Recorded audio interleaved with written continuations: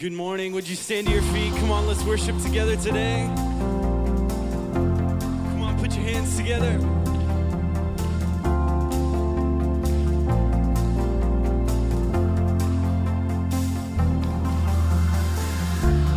This is no performance. Lord, I pray it's worship. Empty words I can't afford. Chasing feelings, that's not why I'm singing.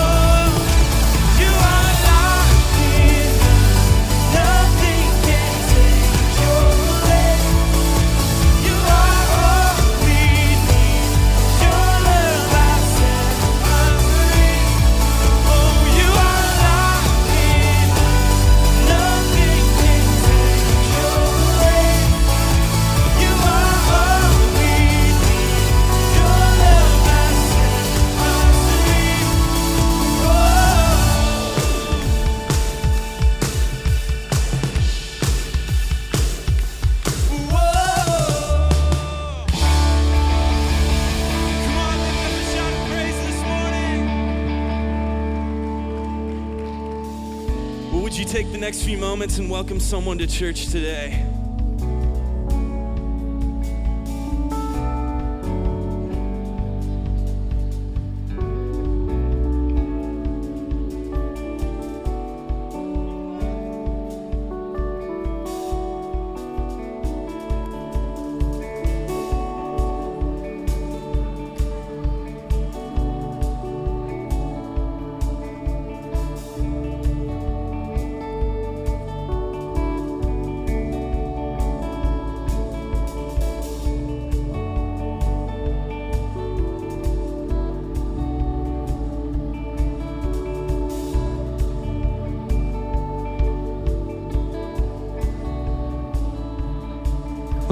Everybody, welcome to the assembly.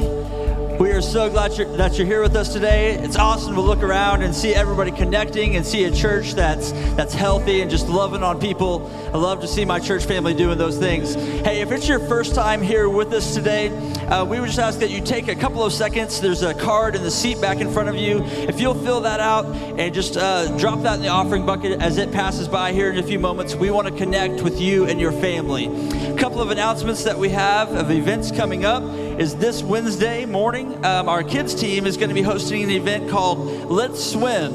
And the kids team has been doing so many awesome things this summer, just having a lot of fun. If you are looking for a way to meet other families and a place for your kids to have a good time and just a day with other people their age, this is a great opportunity. Lots of fun. It'd be $5 for each kid or $10 for an entire family. So check that out this Wednesday. Another thing that we have coming up is a big event that our young adults do every year is our Elevate Summer Pool Party. So Elevate, if you're ready for that, it's going to be a lot of fun. We always have tons of giveaways, free food, and things going on. And so definitely come and check that out. That's going to be in 2 weeks from today. It'll be at 8 o'clock at the Burning Tree Pool over at 61st and Mingo. Would love to have you, 18 to 30-year-olds, there for that event with us. Well, as the ushers come forward, we have one more announcement to let you know about, and that is our Wednesday night classes. We have some opportunities that are going to be coming up. Some new opportunities of guys classes and girls classes. So if you haven't found a place that you've been able to connect and found a class that's right for you, there's going to be some really great options. So we definitely encourage you to come next Wednesday and check those out. More information on that is in your bulletin if you want to look for those. Let's pray for this offering today. Jesus, we love you. God, we thank you for your faithfulness in our lives. God, in so many areas, God, you are there. You are our provision and our provider, God. And so we just thank you. And we give back just cheerfully, Father, for the things that you've given us. And we pray that you'll use this offering, God, to be a light in this dark world, to be just a help to this community and a help to this world, Father. We pray in your name. Amen.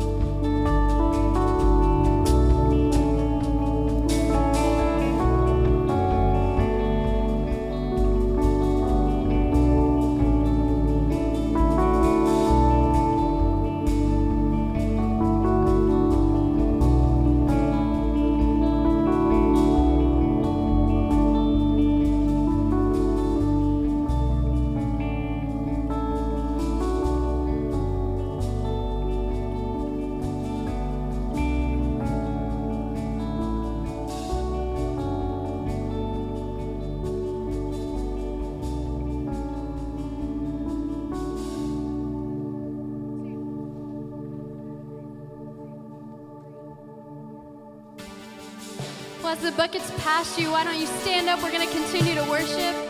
We're going to sing about his love today, the love that has overcome the world. That's where our confidence is this morning. Let's sing it out.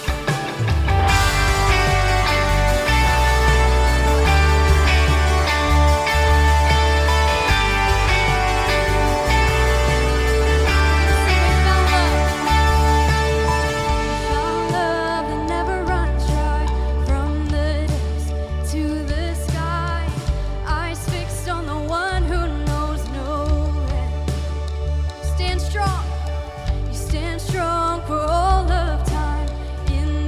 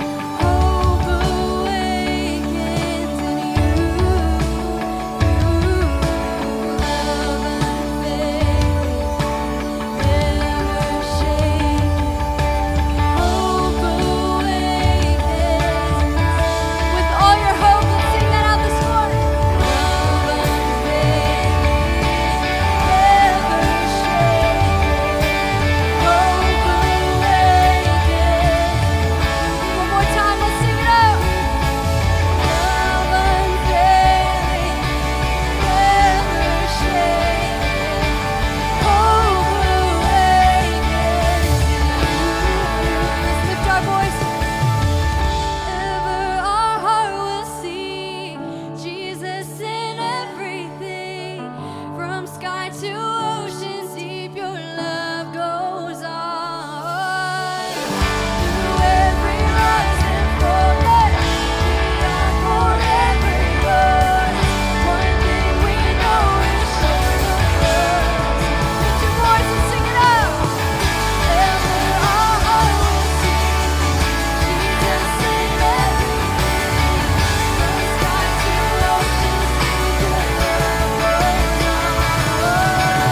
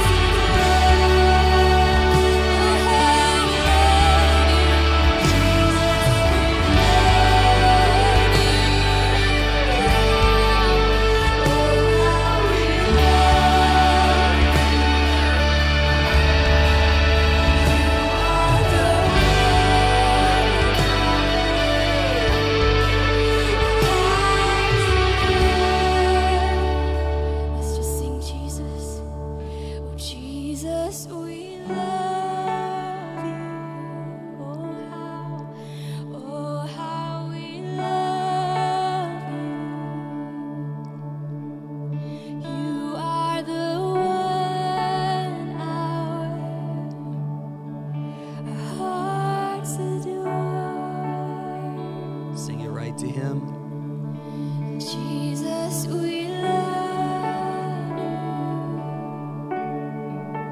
Oh, how we love you. You are the one our hearts adore. Jesus, our devotion comes from our heart today. Not from the outside in, but from the inside out, Lord. We come before you with such humility. There's no other posture of our spirit that really fits in a time like this with our country in such crisis. We are humble, you are powerful. We come to the end of ourselves. We come to the end of worldly philosophies and strategies and self-help. And we say that you are God. Beside you, there is no other. You are the one who created us. You are the one who has given us a blueprint for how life can really function and thrive. You are the one who brings freedom of the heart, the mind, and emotions. You are the one who brings civility into culture, and you choose to use us as the light of the world and the salt of the earth. Lord, the burden that we share for our country today, it's not just out there, it's right in our own heart, it's right in our own devotion, as well as the tremendous human need that is out there. We just thank you that you're faithful, that you are able, and that you are willing. If you believe that, say amen. As you remain standing, we do want to have a very strategic time of prayer. I know that we're all burdened. Man, my heart just broke as I watched what happened through the week. Louisiana, Minnesota, then on Thursday evening in Dallas. We want to pray for those who are grieving.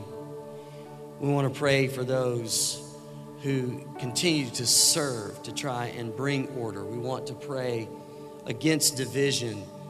I think we really get it, and that is we elevate the battle beyond people, flesh and blood, is what Paul said. But that this battle is real and it's spiritual, but we don't wage war like the world does. That's what Paul wrote. We are going to apply weapons that have divine power.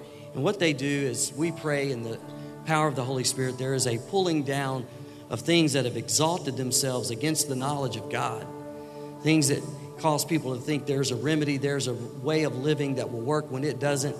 And it ends up creating more hate, more division, less peace, loads of addiction.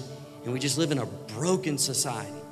But the answer is Jesus. And we get to shine that light. Man, we are in the moment of opportunity out of this crisis. May God help us to be careful and to steward this opportunity. Could it be with the world at its worst, we could all be at our best? There's a curiosity out there. When people get desperate, they will enter a conversation that before they weren't willing to have. And if we can have a heart of bold love, we can really speak into this and live in such a way that really makes a difference. I also want to ask any law enforcement officer, I want you to come today. We not only want to pray for you, but we're going to let you represent tens of thousands of people just like you. So if you're in the auditorium, you can come.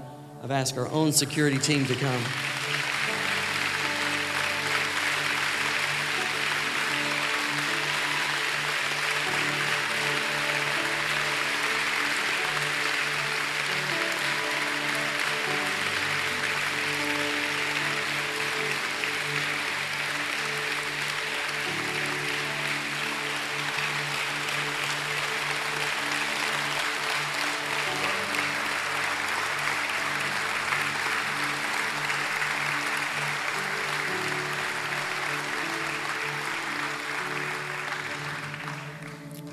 With our eyes closed, Lord, we want to look to you on behalf of this nation. Holy Spirit, we would ask that you bring comfort to those who are grieving.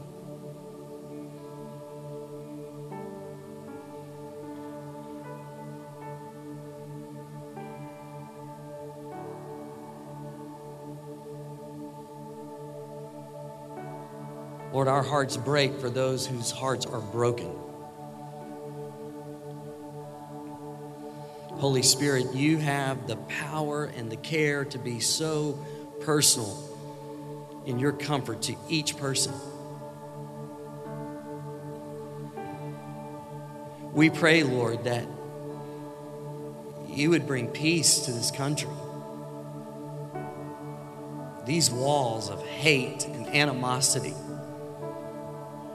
We pray in the name of Jesus that we could somehow be used to be an answer to this prayer, to let the love of God flow that will get rid of fear and will break down division and cause there to be unity. Lord, sin is a cruel taskmaster. Sin leads to such destruction.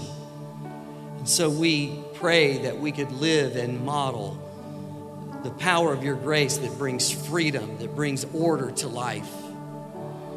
Lord, as the foundations upon which we were built as a country are just beaten in so many ways by cultural attitudes and norms that are so far from you, give us a boldness in our love. Lord, give us courage that will summon the other qualities that we will need in this hour to really represent truth, to represent truth in love, to walk out into human suffering with the kind of heart that you can use, with the kind of example that would bring honor to you. And it's like the way you would do it if you were here tangibly and physically. These men standing in front of us today, we thank you for them. We thank you for how they represent tens of thousands and such a significant role that they have in society. And we pray for them. We pray for their families. We pray, Holy Spirit, that there would just be something unique and special that could rise out of the tragedies of culture represented by the events of this last week. We're looking to you, Jesus, and your word says that you have such power that you can fit every thought, every emotion, every impulse into the structure of life that is shaped by Christ. Lord, that's the power that you have. And so if we can just apply these weapons of prayer and faith in your power and the power of your word, which is truth, we wrap those together, Lord, in faith, then there can be strongholds demolished. And Lord, that's the need in culture today for human philosophy that doesn't work, that has exalted itself against what does work, to be brought down. And it will not be brought down in any other way than by your people who are called by your name, being willing to humble themselves, and I'll say it, humble ourselves, and to seek your face, to be the first to repent and turn from our wicked ways. Then you will hear us from heaven. You will forgive our sins and you will heal our land. Lord, that seems unimaginable when we see the deep darkness that we're in right now. But it is your word and it is true and it remains true today. So with hope rising in our hearts, may the name of Jesus be spoken over this community. It is higher than any other name that is named. May it be spoken over this country. May it be spoken over people groups, Lord. May it be spoken over neighborhoods. We speak the name of Jesus in faith, believing that the power that is in who you are can be dispersed through your church. And perhaps, Lord, we would see an amazing revival. We trust you with that, Lord. Hear our cry. Jeremiah says that if we will call out on the name of the Lord, you will hear us. You will answer us. You will actually hear us. You will answer us. And you will show us great and mighty things. You are mighty to save. You are mighty to deliver. You are mighty to protect. You are mighty to unite us. You are mighty, O God. And so in the power of your might, may needs be met in Jesus' name. And everybody said, amen. Let's show our love and appreciation one more time.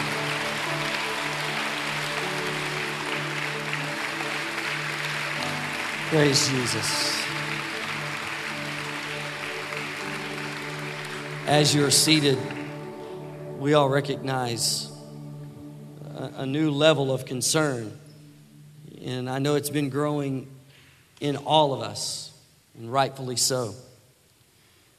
We've been in a series from Proverbs, and the title of the series is Wisdom. And I think that this message that I give today is going to give us wisdom, but it's not from the Proverbs. It's not the message I was planning to preach. It started growing in me on Thursday as, like you, I was so troubled by the things I saw happening. In my week, the schedule held that I was in Los Angeles. I was preaching at a church on Thursday night. And when the young man picked me up to take me to church, I know him. We've been friends now for a few years, and he just said to me as we were right in downtown LA, he said, Ron, it's just different now. There was a heaviness about him at what had just happened, everything that had been going on. And he said, I've just never seen it like this. So we were just rehearsing current events. Into church we go, and when church was over, we went into this room to sit down to have dinner together, and all of our phones were lighting up with the breaking news of the tragedy in Dallas. There was a TV there. We turned it on and started watching it, as I know many of you were. And as I witnessed what you did, it just echoed the thoughts I was having. It reinforced the burden I was sharing, just so heavy, so troubled. And then as we left to go back to my hotel, there were people coming onto the streets, signs and scenes of protest. And you could just feel the intensity. And I watched into the night until I fell asleep the events of Dallas. Woke up Friday morning, went to the airport, burdened by this, thinking about it, thinking about what this means and, what's our role in all of this. While waiting on my flight to board, there was a little bookstore there, and so I was just kind of walking around, passing the time, and I saw this book. And it's a book about the 33 miners that were trapped 1,000 feet deep. You know the story. The movie came out called The 33. They were there 69 days. Engineers had given them a 2% chance of rescue. And their story was made into a movie, and the movie was made out of this book. But the book is not titled 33. The book is titled The Deep Down Dark. And when I'm walking around and all this is kind of stirring in my heart, and I see that book and I see the title, it seemed to capture what I was feeling. We are in the deep down dark. Now, in that story of the deep down dark, specifically, these miners were trapped. There's stone that's higher than 2 Empire State Buildings that separate them from freedom. And they're seasoned in this. They know their situation is hopeless. They are desperate. And so one among the group looks at Jose Rodriguez, who was one of the only followers of Jesus among the men. And they said, would you pray?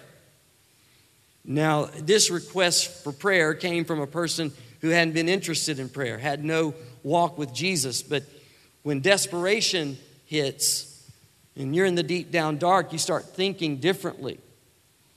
And so he said, yes, I'll pray, and it's unique to his approach to God. He said, every time I pray, I get on my knees, and so I will pray for us, but we're all going to get on our knees.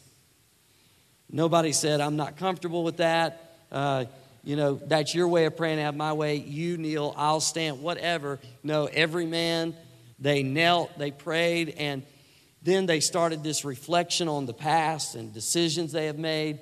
It's like they were confessing things. They started talking about the future and things they may never be a part of. Because that's the way it happens when you're in the deep down dark. And as I reflected on their story and reflected on that situation, I was then reminded of all the places in the Bible where we find people in the deep down dark. And out of that rises a gift.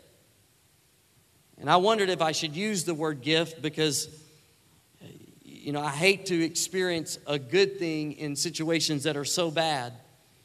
But if there's one thing good that could come out of all of this chaos right now, I know there are probably many, but one would be that we would realize how desperate we are for God. Maybe in desperation, we recognize that differently than at any other time. Like when you're out of options, when you truly don't know what to do,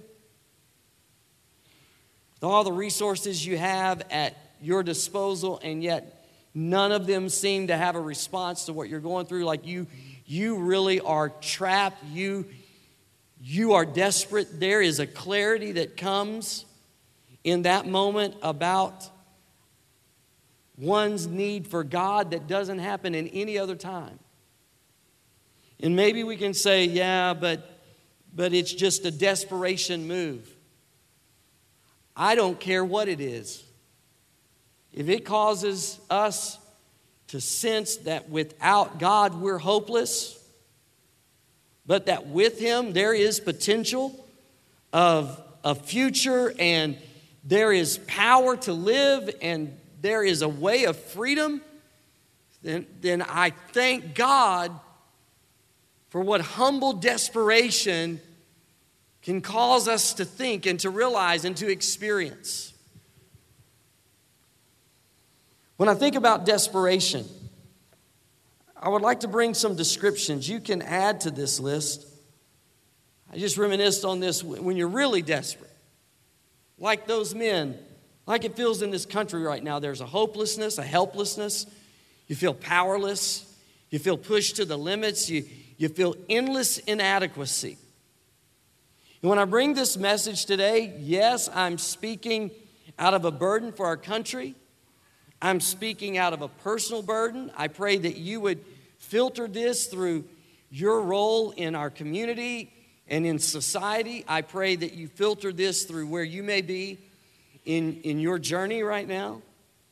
And let all of us who have ears to hear receive what the Holy Spirit would like to say to us today. Because He's speaking. He's not silent. He has the word for this hour. And we're here to receive it into our hearts. Let me just tell you about a day in the life of Jesus. It's found in Luke 8. You don't have to turn there. We'll turn to another passage later in the message. But in Luke 8, there comes this point in the chapter where Jesus says to His disciples, let's get in the boat. We're going to the other side. It's the Sea of Galilee. They get into this boat. It's a very familiar place for them. This body of water is not unique. Especially some of those disciples were seasoned fishermen and knew this lake, knew the weather patterns, knew by where this Sea of Galilee was positioned that storms could hit. They could hit hard. They could hit fast. They could be fierce. So they knew that. They're on the boat and making their way across. It's about 13 miles, they say. And while they're going across, a storm breaks out. But this is an unusual storm. Yes, it's fierce. Yes, it's there on the Sea of Galilee where they've been many times. But there's something different about this storm, until the point that these disciples are desperate. They feel they're going to die. You and I, when we read the Bible, we can read it and we know the end of the story. So we know it's not long before they're going to go to Jesus and say, do you even care that we're dying? Do you see what's happening here? We're going down, and Jesus is going to wake up and he's going to speak to the wind and the waves, and everything's going to be good. And so knowing the end of the story, we can miss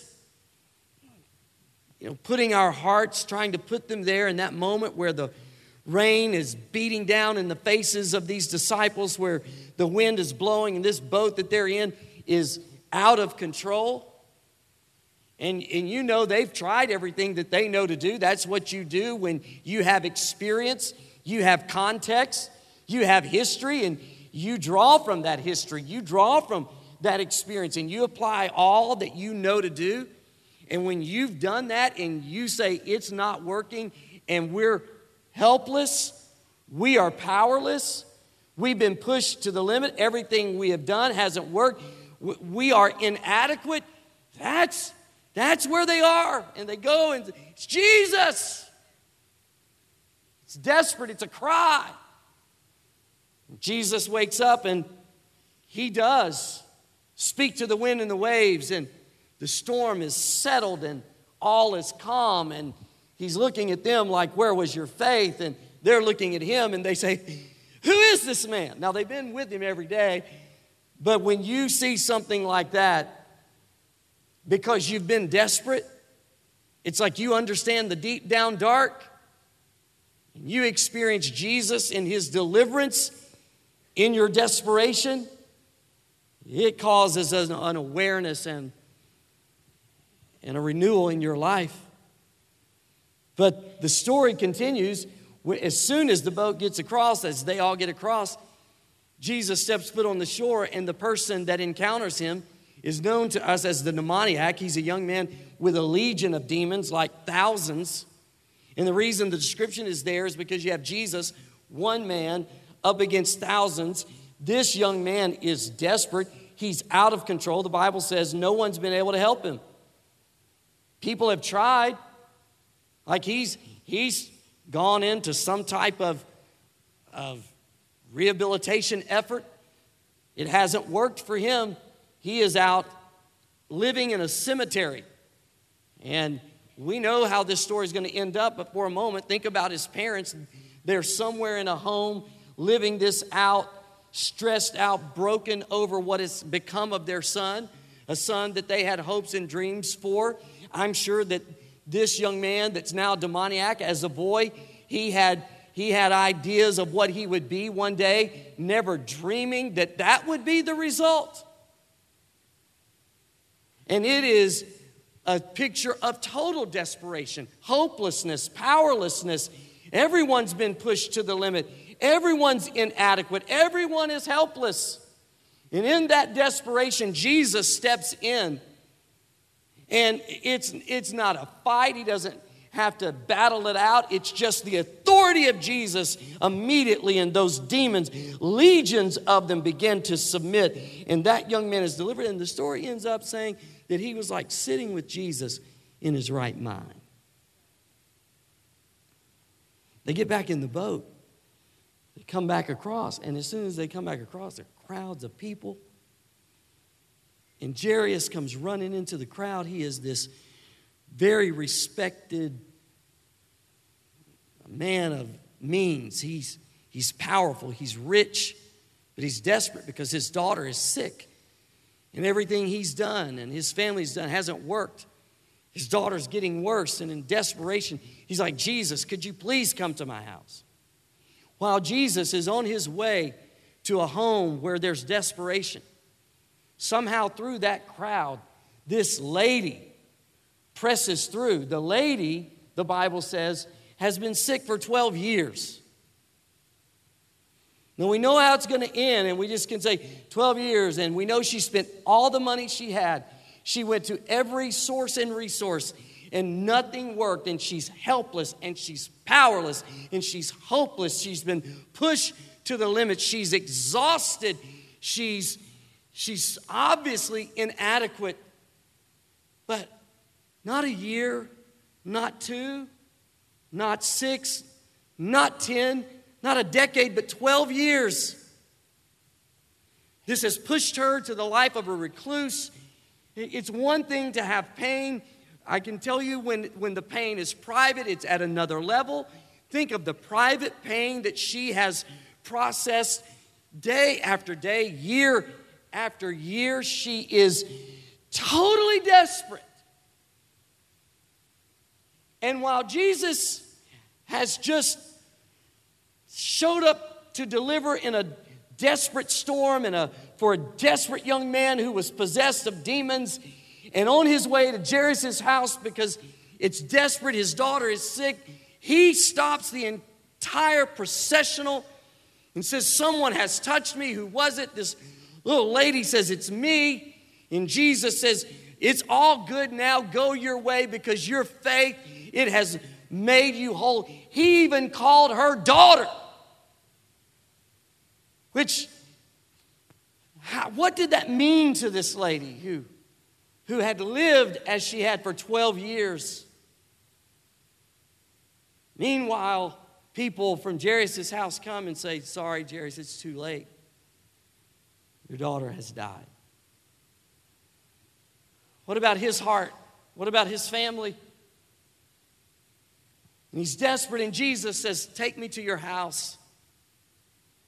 Jesus brings resurrection life. Jesus brings healing. All of what I've told you is in one chapter. All of what I've told you is in one day. In each of these situations, just spend a little time putting your heart into it, putting your emotions in. What was it like on the boat? What was it like for the demoniac? What was it like for his parents? What about this lady who had been sick for 12 years? What about the home where the little girl's so sick and life is leaving her body? And in each one of these deep down, dark, desperate situations, Jesus steps in, and everyone in each story experiences deliverance. Could it be that what could rise out of the desperation of culture and our nation, could it be what could rise out of the desperation of your own story right now could be a gift? And what would that gift be? That gift would be desperation. Because in desperation, there are a series of things that happen. Let me put them on the screen. When we're desperate, I wrote some things down. You drop pride. Nothing else has worked. If you have to pray on your knees, then you don't care anymore because you're desperate. You finally come clean. You get real. You say, this is how I'm really living. There is a surrender. Desperation will literally push us to the edge of what I would call beautiful or sincere, powerful surrender. How many times do we, in reality, offer partial surrender? When you're desperate, you say, Lord, you can have it all. No more pretense. Like there's a submission that happens. That's where we say, I'm willing to change my approach. This is where someone hits the bottom and says, okay, I am an alcoholic. I'm through denying it. I am addicted. No more faking it. Our marriage is not going to work unless we have a breakthrough, unless we find something that we haven't found yet. No more pride. Full surrender, total submission, willing to make changes. This could be the gift of desperation.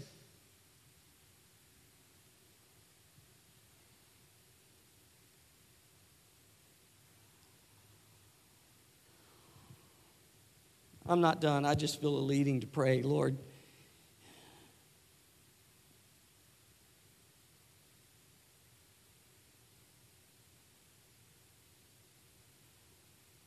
when there's so much success, so many good things, there's levels of peace.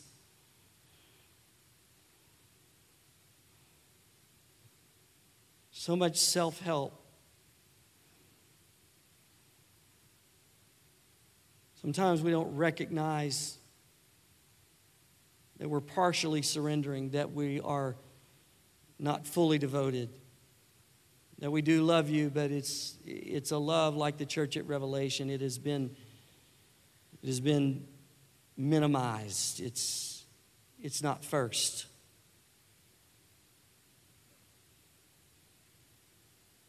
Maybe I'm talking, Lord, right now today to someone who can hardly think of the national crisis because of their personal desperation. Lord, help us as a church, help us as individuals to see there could be a gift. There could be a gift in this. The gift of desperation. Even now, let pride come down. Let it drop. Let surrender rise, real and full surrender. Let honesty overtake hypocrisy. Let submission overtake trying to figure it out in our own. Let's be willing to change our approach. If you accept that, just say an amen today. Here's Exodus chapter 14, starting in verse 10. And if you're saying, wow, he just prayed and now he's reading the text, how long are we actually going to be here? We're almost done. Exodus 14, verse 10. As Pharaoh approached, the people of Israel looked up and panicked.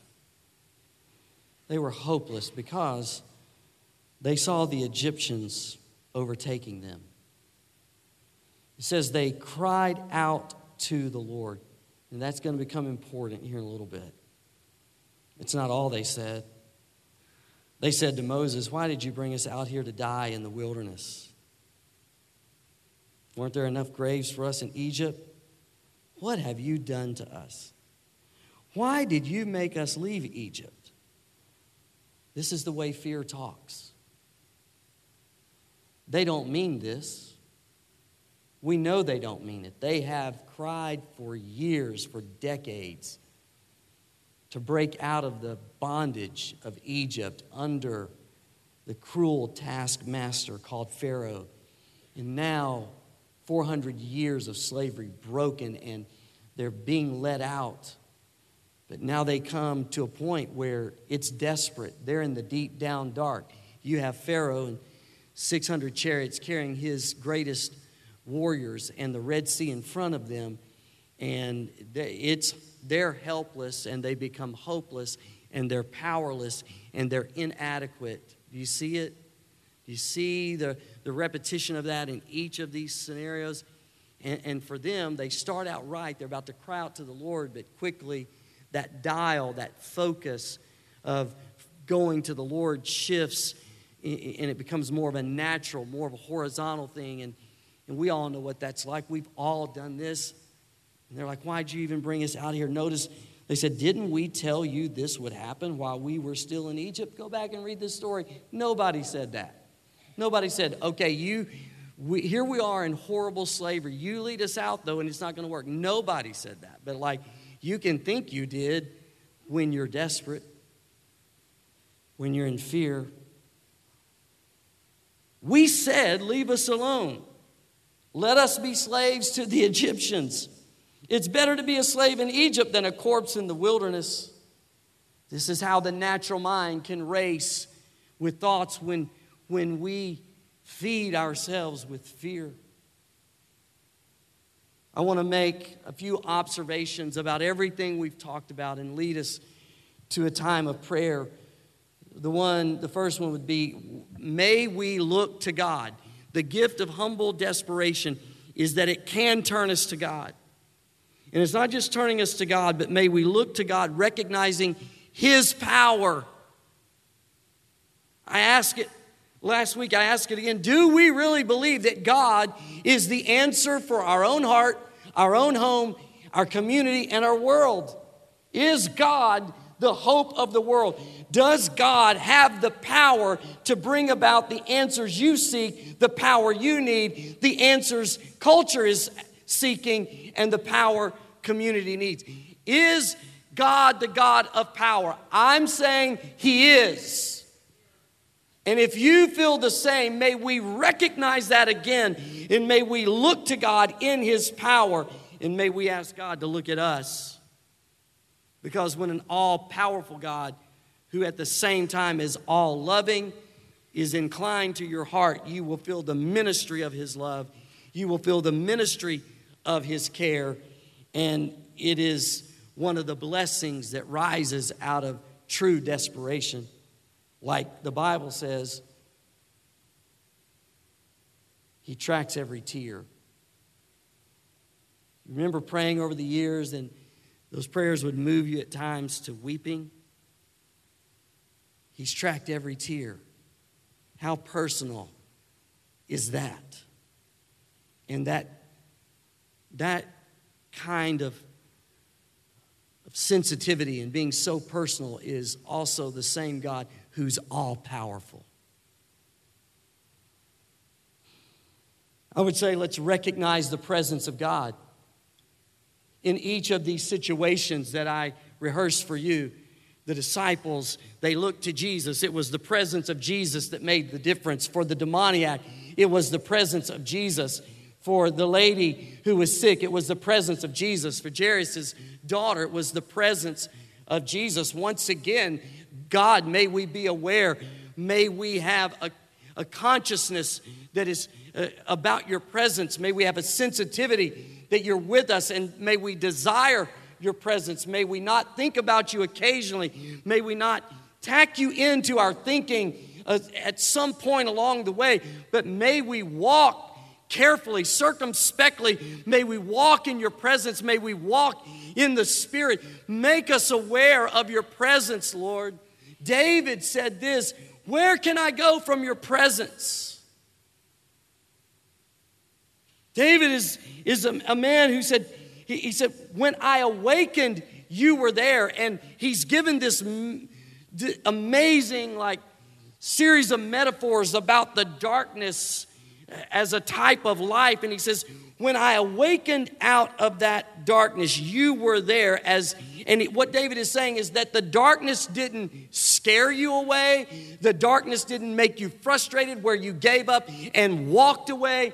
Even the darkness is light to you. Now remember who's saying this. This is David saying, you saw me, God, when I was being formed in my mother's womb, like so small, starting to be formed. And yet at that moment when I was still being formed, you had put my life like pages in a book, and you had numbered my days. And you knew when I was being formed that there would be a chapter titled adultery. And you knew that there would be a chapter titled murder. And knowing those would be chapters, you didn't forsake me. With my book having those chapters, you didn't walk away from me. You didn't say, you're on your own, you figure it out. No, even the darkness was light to you, and because of your great power, those were just chapters. They were not the whole book. And you wrote more chapters, and the book ended with a chapter, man after God's own heart. How powerful is God? That He could come into our sin, He could come into our shame, He could come into our weakness. And that even our darkness is light to Him. And no matter how far you go, He's there. Go as far as you can go and you'll just run into Him. When Jonah thought he was running away from God, in fact, he ran into God. And in the desperation, it becomes a gift where we recognize He is the source. He is the answer. Sin doesn't hold the kind of of lasting satisfaction. It's only fun for a season. There is a way that seems right, but when you get desperate, you realize that that way is a way of destruction, but that living for God and honoring God and living by the word of God and putting it above anything else and humbling yourself and being obedient to it, that's where the victory is. That's where freedom is. That's where relationships function. When we get desperate, we're reminded of what is really true. And it's where we'll throw off pride and say, you know, I've known this, but I haven't lived it. I've sat in church week after week and allowed these things to be going on in my life, but I can't do that anymore. I can't. I don't have the option of living this week like I lived last week. The presence of God. If we don't look to God, the language of our desperation will be like that of the Israelites. We will just speak fear into our lives, and we will live in stress, and there will be emotional disorder and physical problems, all a result of how we are talking to ourselves. But if we will look to God, then the language of desperation becomes crying out. All you have to do is cry out. You may not even know the words to use. God is real good at hearing even prayers that are offered with an ache. Like I'm hurting, God, and how do I even say this? Just cry out. Because He understands. He gets it. And He responds to the cry of His sons and His daughters. Just cry out. That's the language of desperation. God, I can't do this. God, I have no response to this. I don't have the strength. I don't have the wisdom. No one around me can fix this. Lord, I'm in the deep down dark. Help. Look at our country, Lord. The most chaotic political season that I've ever seen. The most division, the most strife, hate and addiction, pain, broken homes, broken lives. What do? Help! Help us, Lord. We're powerless, we're helpless, we're inadequate. But Lord, you're all powerful. You can do this. You've rebuilt nations. You've rebuilt people. You've rebuilt families. God, the demoniac serves as an example. Nothing is too hard for you. Help us, Lord.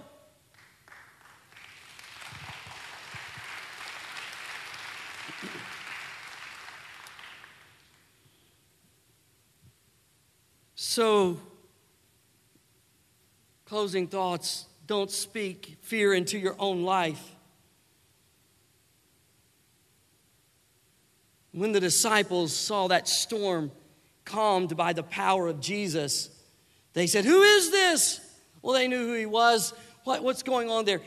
When you have a breakthrough that rises out of your desperation, you cry out and He hears you, He answers you, and He shows you great and mighty things. It's like you meet Him for the first time all over again. Some of you know what I'm talking about. It's like you know Him, but when you experience Him in the deep down dark, it's like you meet Him again for the first time. Finally, Paul said to Timothy, in the last days, perilous times will come. The word perilous in the Greek is exactly the Greek word used to describe the demoniac. So what we can take from that is, if we want to understand what perilous means, just look at the demoniac. So the last days will be personified by what we see in the life of the demoniac. What do we see? Out of control. So Paul goes on to say, when these perilous times come, men will become lovers of pleasure, lovers of self, and just lists the horrible life that's a result of perilous times. So we can say in the last day, there will be demonic times. But notice how that story with the demoniac ended. A legion of demons, so thousands of them, and no one could help him because, they couldn't equal the odds. They couldn't overcome. And Jesus, one man, when he steps foot into that guy's life, immediately every demon is in submission to the all-powerful God, Jesus Christ. And it ends up going from a man in perilous times, a demoniac, he's in his right mind. What was that like for him? To go from addiction to freedom, being out of control to a spirit of peace. Was his mom and dad there when the miracle happened? I don't know.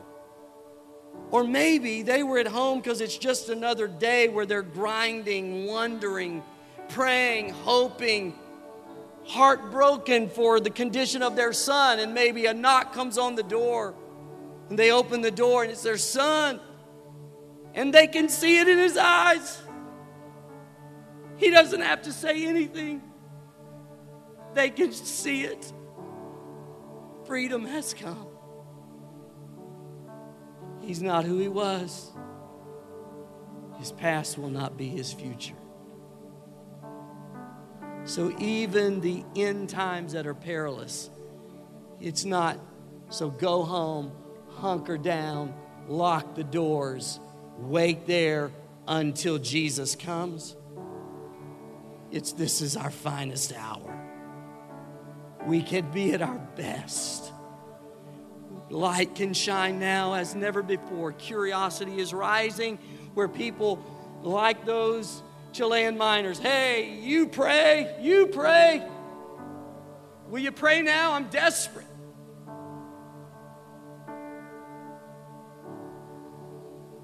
How about you? How about for you? How about for your home? How about for your future? What is the Lord saying today? What is he saying to you? I believe he's saying to us, if you look closely, there's a gift rising out of the chaos, and it's the gift of desperation. And every great deliverance that we have talked about today and all that you see in the Bible, all of those great deliverances rose out of desperation. Because it pushes you to see things like you've never seen them before, or it pushes you back into the reality that you've lost. Holy Spirit, we just come before you now.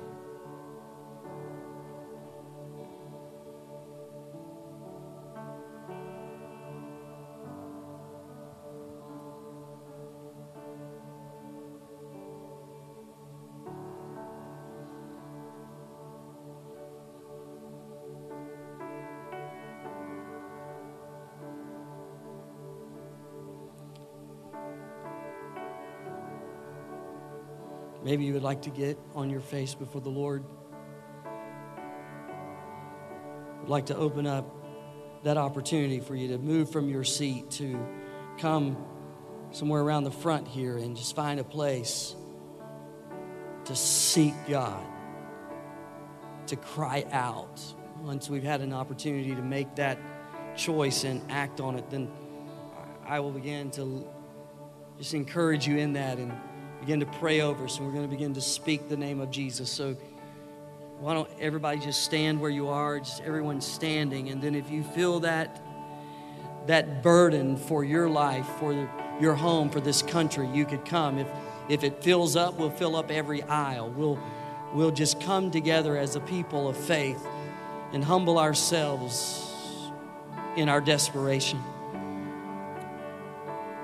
Hallelujah. Hallelujah. As people are coming, Susie, why don't you lead us in this awesome song?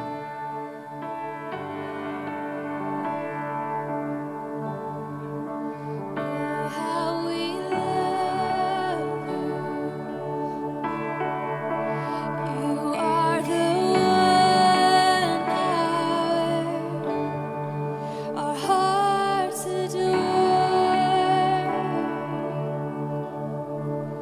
Jesus, we love you. Oh, how we love you. You are the one our hearts adore. Jesus, Jesus, we love you. Oh, how we love you. You are the one our hearts adore. And Jesus, we love you. Oh, we love you. Oh, how we love you. You are the one our hearts adore.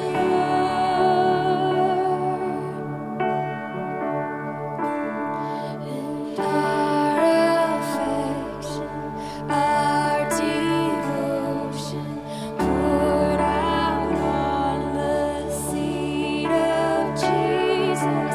Our affection, our devotion, poured out on the feet of Jesus. Our affection, our devotion, poured out on the feet of Jesus.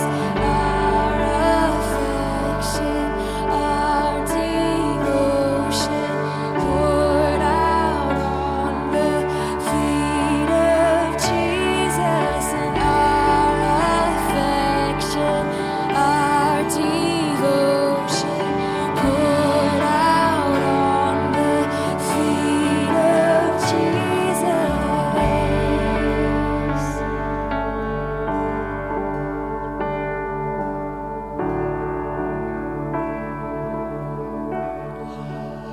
As we're before the Lord, I would like to pray some scripture over us today. I want you to hear this. Jeremiah says, Heavenly Father, you are the sovereign Lord who made the heavens and the earth. You've done this by your great power and your outstretched arm, and nothing is too hard for you. So this is what I would pray, and you take these sentences, you take these words and begin to personalize them. Lord, today we confess to you that we are overwhelmed, but we are thankful that you have authority over all things.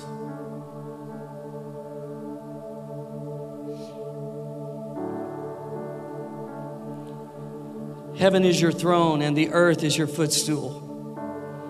Therefore, anything over my head is under your feet.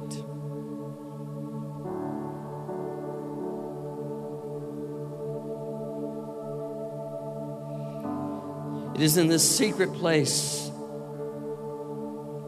of the Most High that we abide under the shadow of the Almighty. I will say of the Lord, He is my help.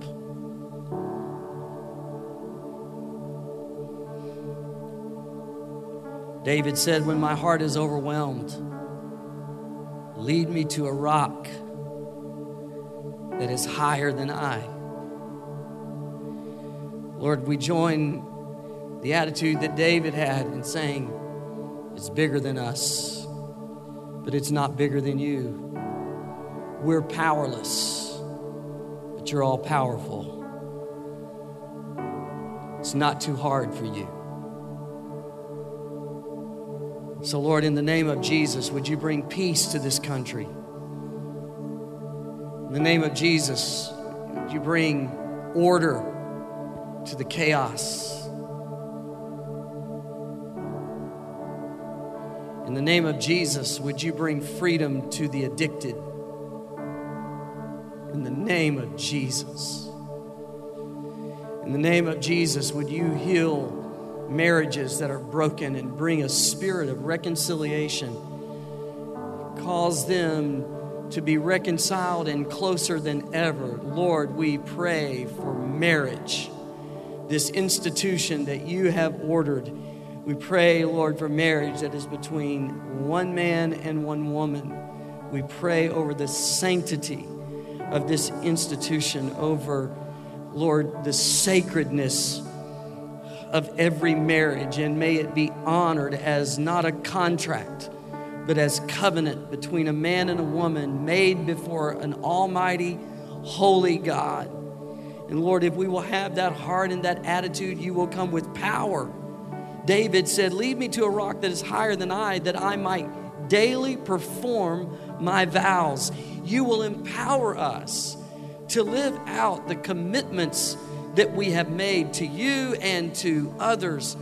So we pray that in the name of Jesus, in the name of Jesus. Lord, your word promises that the one who conceals his sins does not prosper, but whoever confesses and renounces them finds mercy. Your word also says that if we claim to be without sin, we deceive ourselves and the truth is not in us. So our prayer today, Lord, is help us. We need your truth in us. Help us to be honest, not to allow a category in our character or in our heart to remain disobedient and nurtured by carnal thoughts. We bring every area of our lives beneath your lordship. David said, search me, O God, know my heart.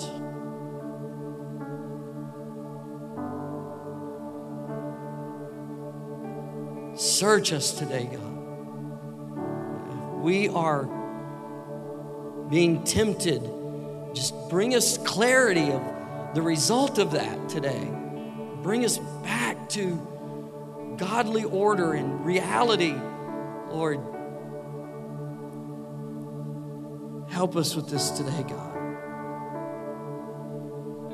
Let me add this to this prayer. Proverbs 27:7 says, but to the hungry, even what is bitter tastes sweet. So Jesus, we're asking you today that any thought that we would have for a harmful substance would become bitter in our thinking. So Lord, our prayers, would you restore a taste for what is good?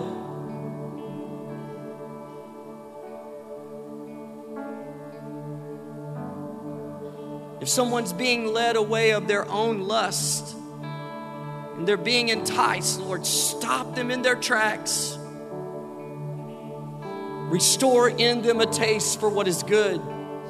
Make what they're going for very bitter. Someone has been led away and enticed. That sin has happened. In the name of Jesus, bring mercy. Bring grace, bring freedom. God, according to your word in Proverbs 28, blessed is the man who always fears the Lord, but he who hardens his heart falls into trouble. God, keep our hearts soft toward you.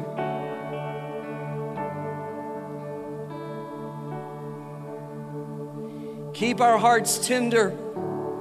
Lord, so many things in culture would threaten our heart to make us filled with animosity and anger and frustration. Maybe life experiences in our history make us question life, make us question you, make us question your goodness, and our hearts get hardened.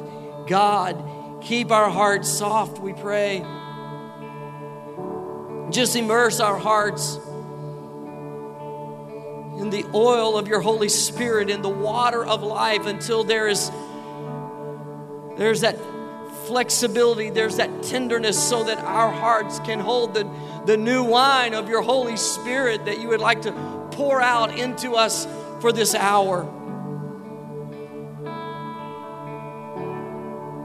Lord, your word, it likened our heart to an old wineskin that becomes new. We don't need something new. We just need what we have to be renewed. Renew our hearts, Lord.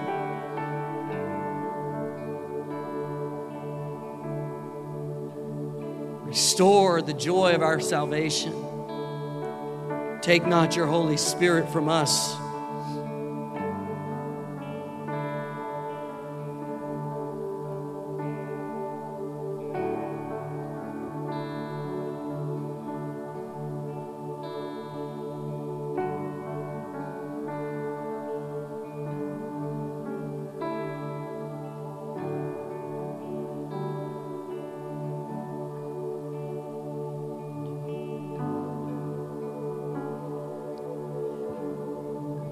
I want to transition now from praying scripture to just focusing on the presence of the Lord. Susie, take us into it's your breath in our lungs, so we pour out our praise. To just recognize His presence today. As she sings us, just lift your hands and let the Word and the Spirit now be linked together as divine power in your life to demolish any stronghold that has exalted itself in you that would be against what God has for you. Let's enter that right now. It's your breath in our lungs, so we pour out our praise, pour out our praise. It's your breath in our lungs, so we pour out our praise to you only. It's your breath in our lungs, so we pour out our praise, pour out our praise. It's your breath in our lungs, so we pour out our praise to you only. It's your breath in our lungs, so we pour out our praise, pour out our praise. It's your breath in our lungs, so we pour out our praise to you only. It's your breath in our lungs, Hallelujah. Hallelujah. we pour out our praise, God is in control. pour out our praise. It's your breath.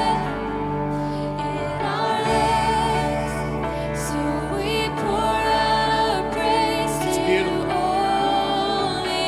It's your breath in our lungs, so we pour out our praise, pour out our praise. It's your breath in our lungs, so we pour out our praise to you only.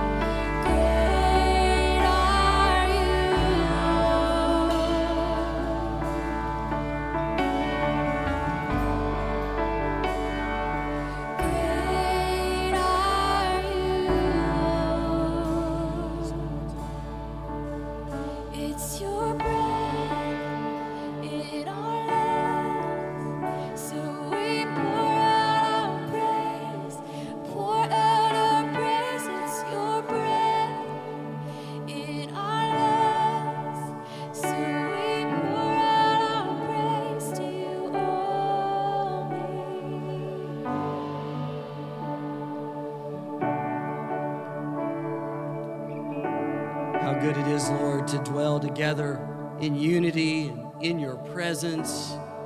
What a blessing it is, Lord, to meet you in a manifest way, like you had this deposit to make in us today. And Lord, help us to connect it. It's a response to desperation. And so, Lord, we just give you honor. We give you praise. We thank you for your long suffering toward us. We thank you, Lord, for not dealing with us according to our sin. We thank you for your steadfast love and your mercies that are new every morning. Thank you, God, for seeing us when we were being formed and yet knowing our days and not forsaking us, knowing that we would mess up, that we would sin, we would miss the mark, we would fall short.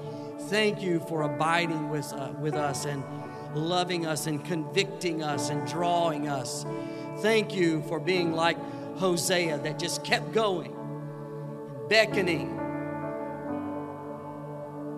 Israel to come home, beckoning us as sons and daughters to return in our hearts, to return in our devotion, to return to holiness, to return to having an awe of you and a reverence for you and an obedience to you, and to take this seriously, to never trivialize your greatness, to never trivialize the things that you have set in order, but to honor those things and to know that as we do, that is where the strength is. That's where the freedom will be experienced. And so we hear you, Lord. We hear you. And we will walk in this in Jesus' name. If you receive it today, why don't we give the Lord just a great victorious clap offering. Thank you, Jesus. Thank you, Jesus. And then, well, we have a group that's just come back from St. Louis. They've been serving Jesus. I'm so proud of them. Show them your love today. Proud of every one of you.